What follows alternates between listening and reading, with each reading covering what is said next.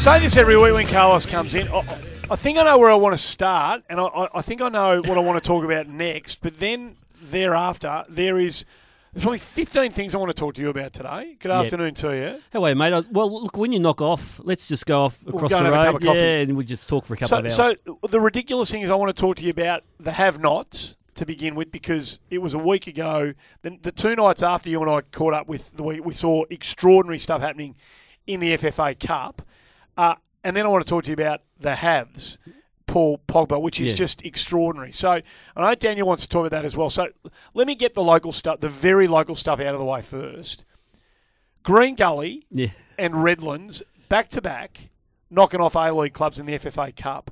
The FFA Cup could not have wished for a better endorsement of itself as a competition than to have that happen. To have a suburban club, albeit a great suburban club in Green Gully. I don't know too much about Redlands, but they're obviously they're old apparently. They're one of the oldest clubs in Brisbane. But let's talk about Green Gully. Yep.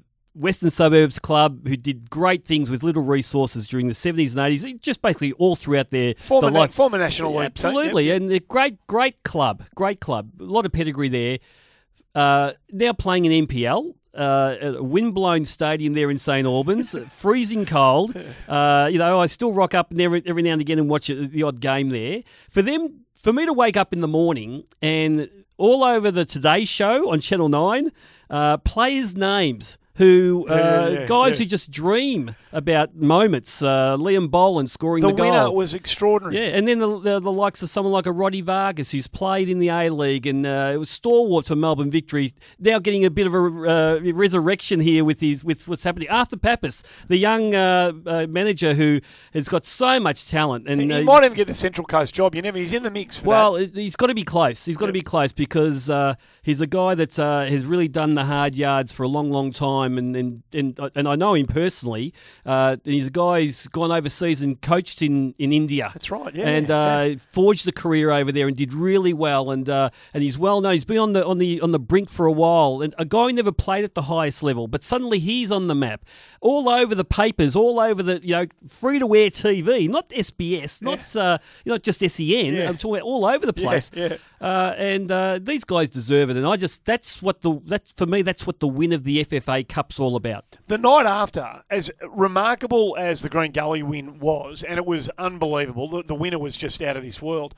I'm going to say the night after was even more extraordinary. And I know they're in different phases of their seasons and preparation. So, but for Galekovic to make the blue that he made, and then for Redlands to come back and win so late in the match in front of 880 people who just made the noise of 10 times that, it was just, honestly, it was one of the best things I've seen for a long time, and that's easy to say because you get caught up in the moment. But I was watching the last 45 minutes of that game. Could not take my eyes off it. It was compelling in its simplicity and ordinariness and the grimness of the venue and the lack of crowd and all that. It was just magnificent to watch. Yeah, I've watched that game also, and they were plucky, Redlands. They were gutsy, but you never thought they were ever going to get that equaliser before the 90 minutes was up. No. When Eugene Galekovic made that error, an uncharacteristic. This is a guy who went to the last World Cup. This guy is probably go down as probably the best goalkeeper in the A-League since its inception. Made this horrific error right at the brink of the 90 minutes, right at the death. And I thought he's obviously wanting this to go longer because for him to make that error, it's just got to be. It's so much theatre to it that it can't be real. It's almost like a movie. Yeah. So he's made the error, and I'm thinking, okay, well, Adelaide, they're good enough now to just go on, and they've been plucky, Redlands and stuff. But then Redlands scores in extra time. Yep. And they don't lose the game. So that was just amazing. So we have that 5 days ago, and then today at about 11 o'clock our time, it's confirmed that Paul Pogba's coming back to Manchester United, having been away from the club for a couple of years. You'll know exactly how many, and for a world record transfer fee. Now he's now officially the most valuable or slash expensive player. Yeah, that's it. Not valuable, the most expensive player on the planet. It's mind-numbing. Yeah, 115 million euros he's gone to Man U from. Two, and 4 years ago he was released by Man U because he had a bit of not an altercation, but a bit of I think Fergie's was allowing him to go to Juventus because he was an apprentice, wasn't getting regular game time, and he felt he was letting his contract run down, and he was showing the club no respect by signing another one. So Fergie goes, "You're out, Ski." Like everyone else who doesn't toe the line, you're out. So the kid, they got something like £1.3 million, some sort of compensation, really basic compensation. 4 years later, now you think everyone can remember what happened 4 years later in their life. I mean, 4 years ago in their life, it's not that long ago. 4 years later, the guy goes for a world record transfer fee, and guess who buys him? Manchester United, who released him in the first place. For me, it's a really interesting. This is really interesting for me because he's not the best player on the planet. He's 23 years old, and he's not the finished product. Nowhere near it. He's shown enough in the big games I've watched him for him to not run games, not be the best player on the park. So this €115 million fee was not about just him as a footballer. For me, it was more about Manchester United making that statement to the world. We've got the best manager in the world, according to them, Jose Mourinho. We've just got Zlatan Ibrahimovic paying him whatever because he went on a free. Who knows what he's getting? You know, no doubt more than £220,000 a week he'd be getting. And suddenly they've chopped it off with paying this enormous crazy fee of €115 million for Pogba. So for me, it's a statement about these global brands making a statement. So not about not necessarily about a football team procuring a good player. It's much bigger than that, right? Well, anyone who knows their football out there, and anyone who doesn't know their football but has a passing interest in it, would know that Pogba's nowhere near as good as Ronaldo. Or as effective as Ronaldo. Nowhere near as effective as a Lionel Messi. And there's a big argument he's nowhere near as effective as a Gareth Bale. And they're the three that would probably, Ronaldo and Messi would still go for, if they were on the market now, mid-contract, they'd still go for more than 115 mil. Who knows what they'd pay for them now? But anyone who argued that Pogba is better than those guys, yes, he's got potential to be the best player in the world, but are they paying €115 million for potential or for the finished product? Because if they're paying it for potential, suddenly this market's gone crazy. So Daniel and Andrew, hang on, because I know you want to both talk about Pogba. A question I want to ask you, it was only 4 years ago, so I'm assuming without knowing that there would be members of the Manchester United board who were part of that decision to allow Alex Ferguson to have his way and release the guy for chicken fee.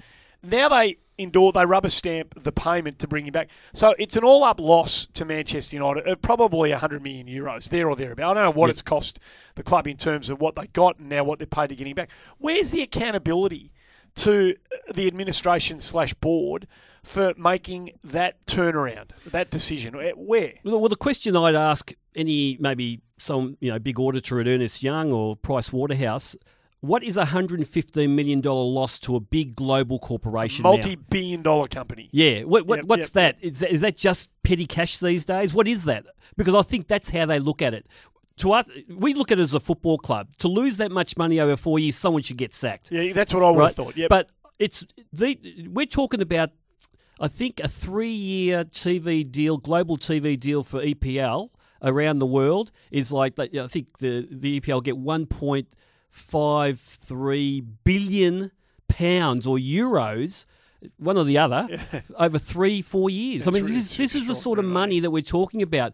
And big organisations like Man U and Man City are really, really understanding that the football drives it all, and it's an entertainment. We need to win. We need to get all the best. But it's the statements you're making for share price out there, for further investment, for government involvement, some sort of integration in government. Your friendlies overseas. I mean, really, if these managers had their way, there's no way Jose Mourinho would have been taking his new team to China for these ICC friendlies. I think one was called off. He had a problem with another one, and they were just travelling all over. If the managers had their way, there's no way they were doing it. But it's all part of this global branding, this global, getting out there and the commercial benefits that come from it. When you see it in that sort of light, I can understand, but it still is it's mind-boggling. Daniel's on the road at 27-3 and wants to have a chat about Paul Pogba. G'day, mate. How you going, guys? Good, mate. Now, Carlos, you've taken the words out of my mouth when comparing him to Bale and Ronaldo and Messi. I mean, I'm a Juventus fan, so I'm glad we sold him, especially for that price. But he's a good player, but he's not a great player. And like at the Euros, I felt that he didn't take that tournament from the scruff of the neck as people expected him to do. So for Man United to pay 117 million, whatever it was. It's pretty risky, I would have thought. But it's interesting, Daniel, that Juventus, even before, they probably knew what was happening, but before anything was signed, they go off and buy Higuain from Napoli for 90 million. So, they were on top of this really, really early. To pay 90 million for Higuain, good player, don't get me wrong, but there's a lot of argument that he chokes in important games. Do you pay that sort of money? I mean, at Real Madrid, basically they moved him on because he just wasn't producing in big games. For Argentina, at different times he does the same thing. So there's a lot of question marks over Higuain. They paid 90 million for him. The Juventus did. So it's a new world we're looking at, guys. It's got nothing. It's got a lot to do with the player. Don't get me wrong. They don't buy bad players for that sort of money. But when you get the story that Chelsea might be buying Romelu Lukaku, good young player, Belgium, at Everton, a good, honest centre forward in the English Premier League, and they're prepared to pay £75 million for Lukaku right now, then we know it's more than just what the player is. So it's a statement. It's a statement of how big we are. Yeah. We're big. Andrew's in. Thanks for your call, Daniel. Andrew's in Hyde. Good afternoon, mate. Good afternoon, guys. Hey, Carlos, I'm loving these signings at Man United. We're getting our swagger back. But what I want to know is, heaven forbid, we don't finish top four. What happens to these players? Because they're not going to hang around for another season just playing Premier League. Absolutely, Andrew. And the other thing was, I heard Wenger's sort of come out, he's a bit shell-shocked at the moment because he's not spending anything. And I think he's probably the last guy who refuses to spend these ridiculous amounts of money.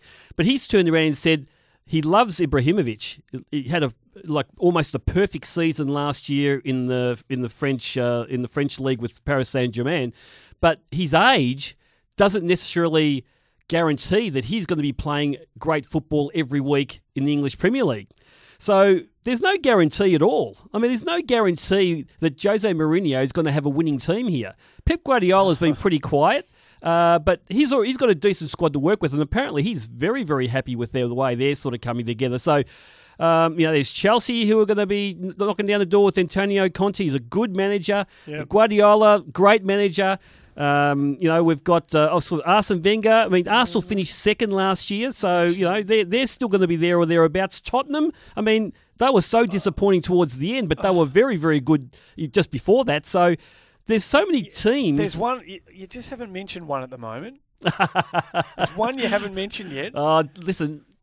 You haven't mentioned him yet. They beat Barcelona 4-0 the other. I'm not sure you're aware of that. I've got to introduce you to Warren Diego, Andy, because this guy keeps on hammering. He rang me the other day about the 4-0 win over Barcelona. Oh, haven't you mentioned that so far? Because it's a toy game. Right, it's a toy game at Wembley, it's right? True. And if you watch all the goals, they're all counter-attack mistakes by Barcelona, who are just warming up. Yeah, but for I'll tell you, this is one thing I've noticed about, and you've watched a fair few more games than I have. But I would love a stat done in football of how many goals are scored from broken play. Not beautifully scripted, crafted, pass, bang, just glory.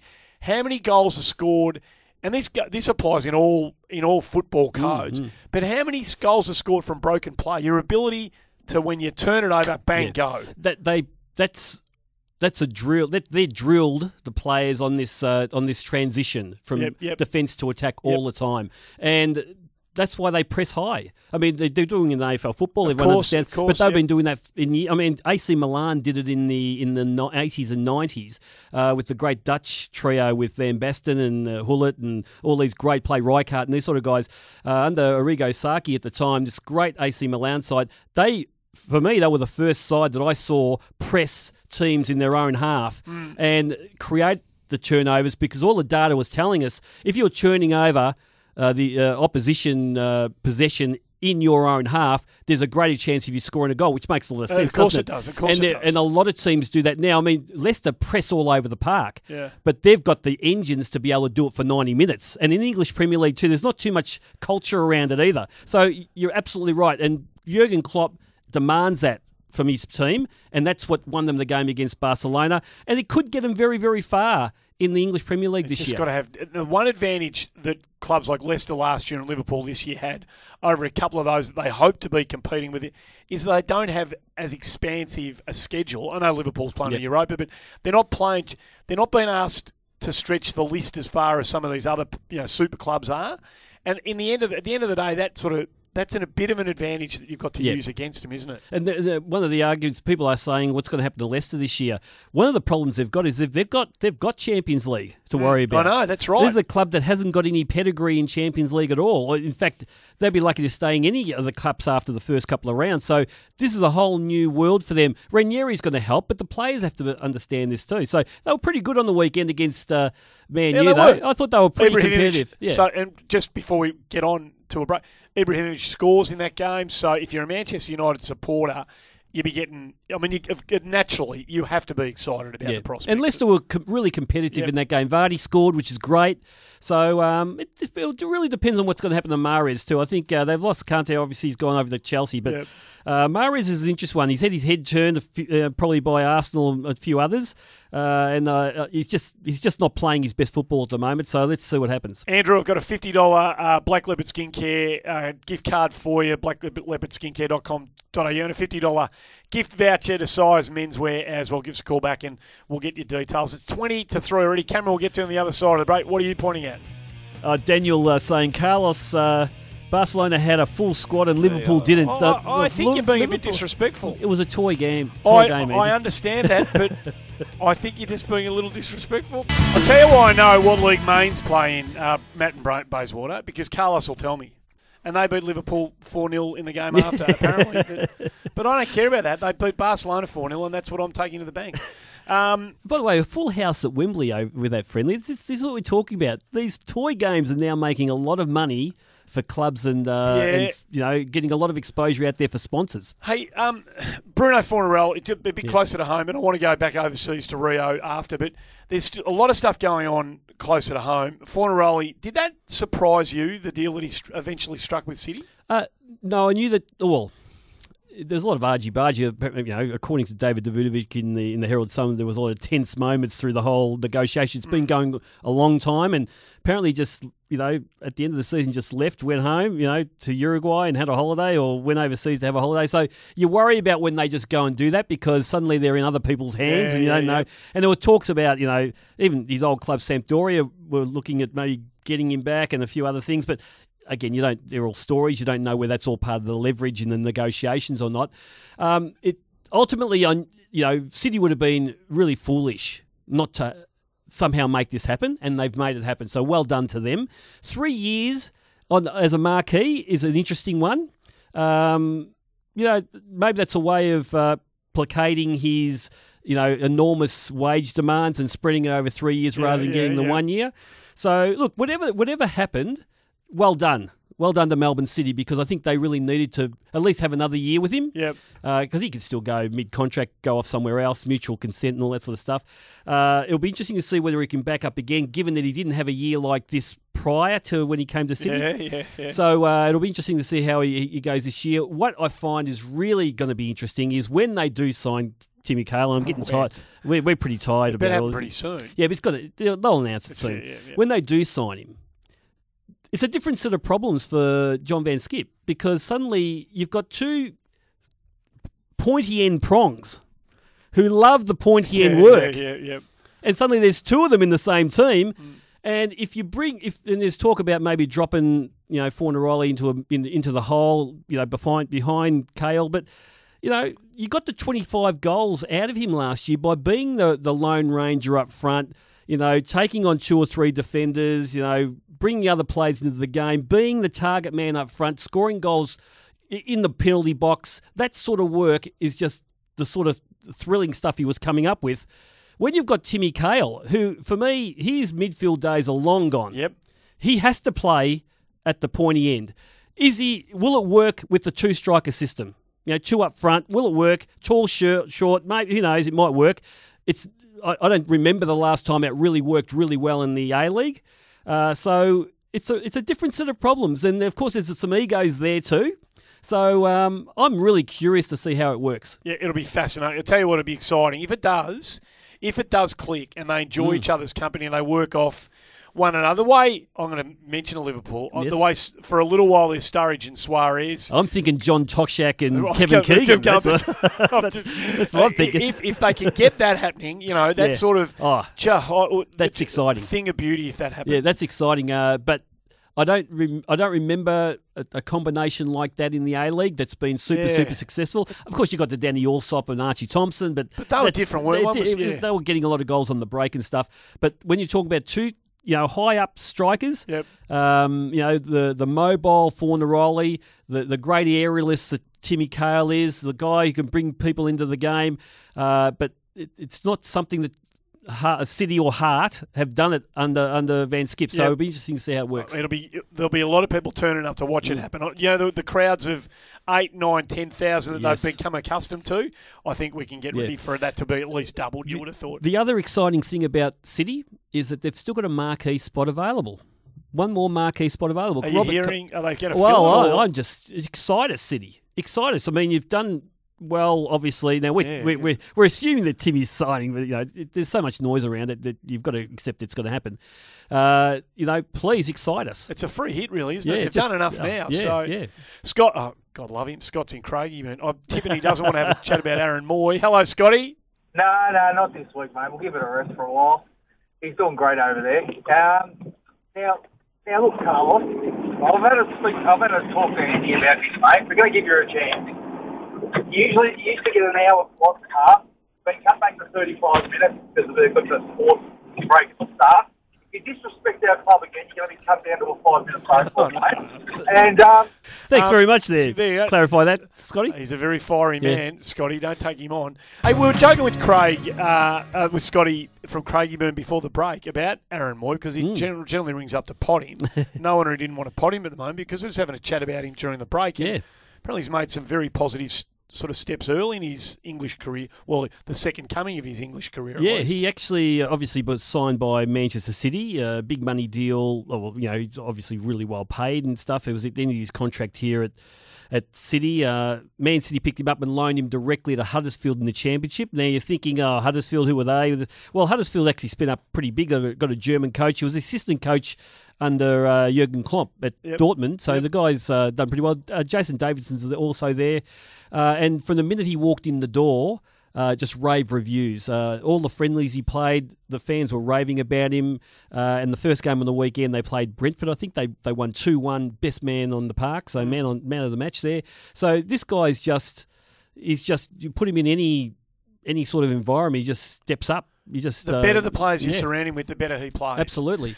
Well, let's hope that it's a trajectory that hasn't reached its zenith at this point. Let's hope he can continue to find, as another challenge gets put in front of him, that he keeps meeting it. Have you been watching much of the football at the Olympic Games thus far? Only the girls so far, because I just, with Australia not playing and they're playing all different times, I decided to get up for the girls and nothing more. It's been a scary start by the Matildas. Like, it hasn't necessarily gone, well, it certainly hasn't gone according to plan at this stage. What was disappointing, look, you can understand, maybe one game when they're a bit shaky, they went 2-0 they lost 2-0 to Canada in that first game. Against the Germans, they actually had a lot more chances than the Germans to win that game. And these days, women's football's come a long way, but they've fought for a pay rise, they want to be treated more professionally, all this sort of stuff. They have high expectations of themselves. And they don't put away the Germans. And Germans are number 2 in the world. In that game, if they're not really disappointed about the fact that they drew that game at the death, I think that they don't have that professional point of view that they should have. But look, they've got Zimbabwe now. I think that's overnight. They've got Zimbabwe. They've been almost the whipping boys or the whipping girls of the competition so far. So they just need a really, really healthy win there. And hopefully with 4 points, they will qualify for the next stage as one of the best third-place teams. Yeah. Where does Olympic football sit now in the scheme of things? How big a deal is it? The reason I ask you that is Brazil, I've seen a bit of both of their first two games. They haven't registered a win yet. Neymar's been scuffing shots, falling over himself. He's hardly been, the dynamic world force that we know he can be. They've been booed off the park in both games at half-time, and they've been jeered at full-time in both of their games. Packed houses, not a seat in the stadium left unattended. It's obviously a huge deal for them being the host nation. Yep. Where does it sit, though, in the scheme of things? Well, for Brazil, they've never won it. They've never won a gold medal at the Olympics, which is ridiculous given that they've won everything else multiple times. So for them, this is the holy grail almost. Neymar didn't play the Copa America, because they were getting him ready for this. It's an under-23 competition. If you look at it more broadly, it's an under-23 competition with, I think, 2 or 3 overage players. Yep. So it's never going to be something that's going to capture everyone's imagination, even though when it was here for the Sydney Olympics, I got along to some games and they were fantastic games. Absolutely. These young guys running around when they're fair dinkum was really great. But for me, it doesn't really register that much, and I don't think it registers that much across world football, because what it does is actually take players away from a really important time of their pre-season with clubs. Yeah. So all these players that are playing over there, suddenly, they can't be training with their clubs, and it's on the eve of a lot of the leagues starting. Well, speaking of which, Olympics clash with the start of the Premier League. I don't know what other major European leagues are kicking off this weekend, if any, but is that a blue? Is that a blue on the English Premier League's, the FA's behalf, to schedule the start of their season in the middle of the Olympic Games? Yeah, I think the analogy I gave you early on, it's like the AFL worrying about the A-League season starting during their finals. They're not going to care. No. They're not going to care at all. Football is the biggest sport in the world. They know it. Not only in people watching, but the amount of money, TV rights, all this other stuff is just, the clubs would be a little bit upset about some of the players who have gone to play for their countries, but that's about it. Yep. I'm not even quite sure about it's just usually have FIFA dates when you have to release players. I think it's a really short time too that you can release your players for. So clubs really get it all their own way. The Olympic football is almost obsolete for me. Do you really think so? Not the women's, that's still really important, but the men's stuff, I've said before, I'll watch any football, but it's almost obsolete with the fact that it's taking players away. Clubs are upset. It's an under-23 competition. No one raves about it. No one's really talking about it. The only interesting point is, can Brazil win it for the first time? Well, they've obviously rolled the dice and they're having a crack. Yeah. As I said, there's probably 1, 2, 3. There's 7 things we didn't get to today. We'll see how many of those are still relevant next week. Thanks for coming in. Good debate, so. Carlos Alberto Diego talking the World Game.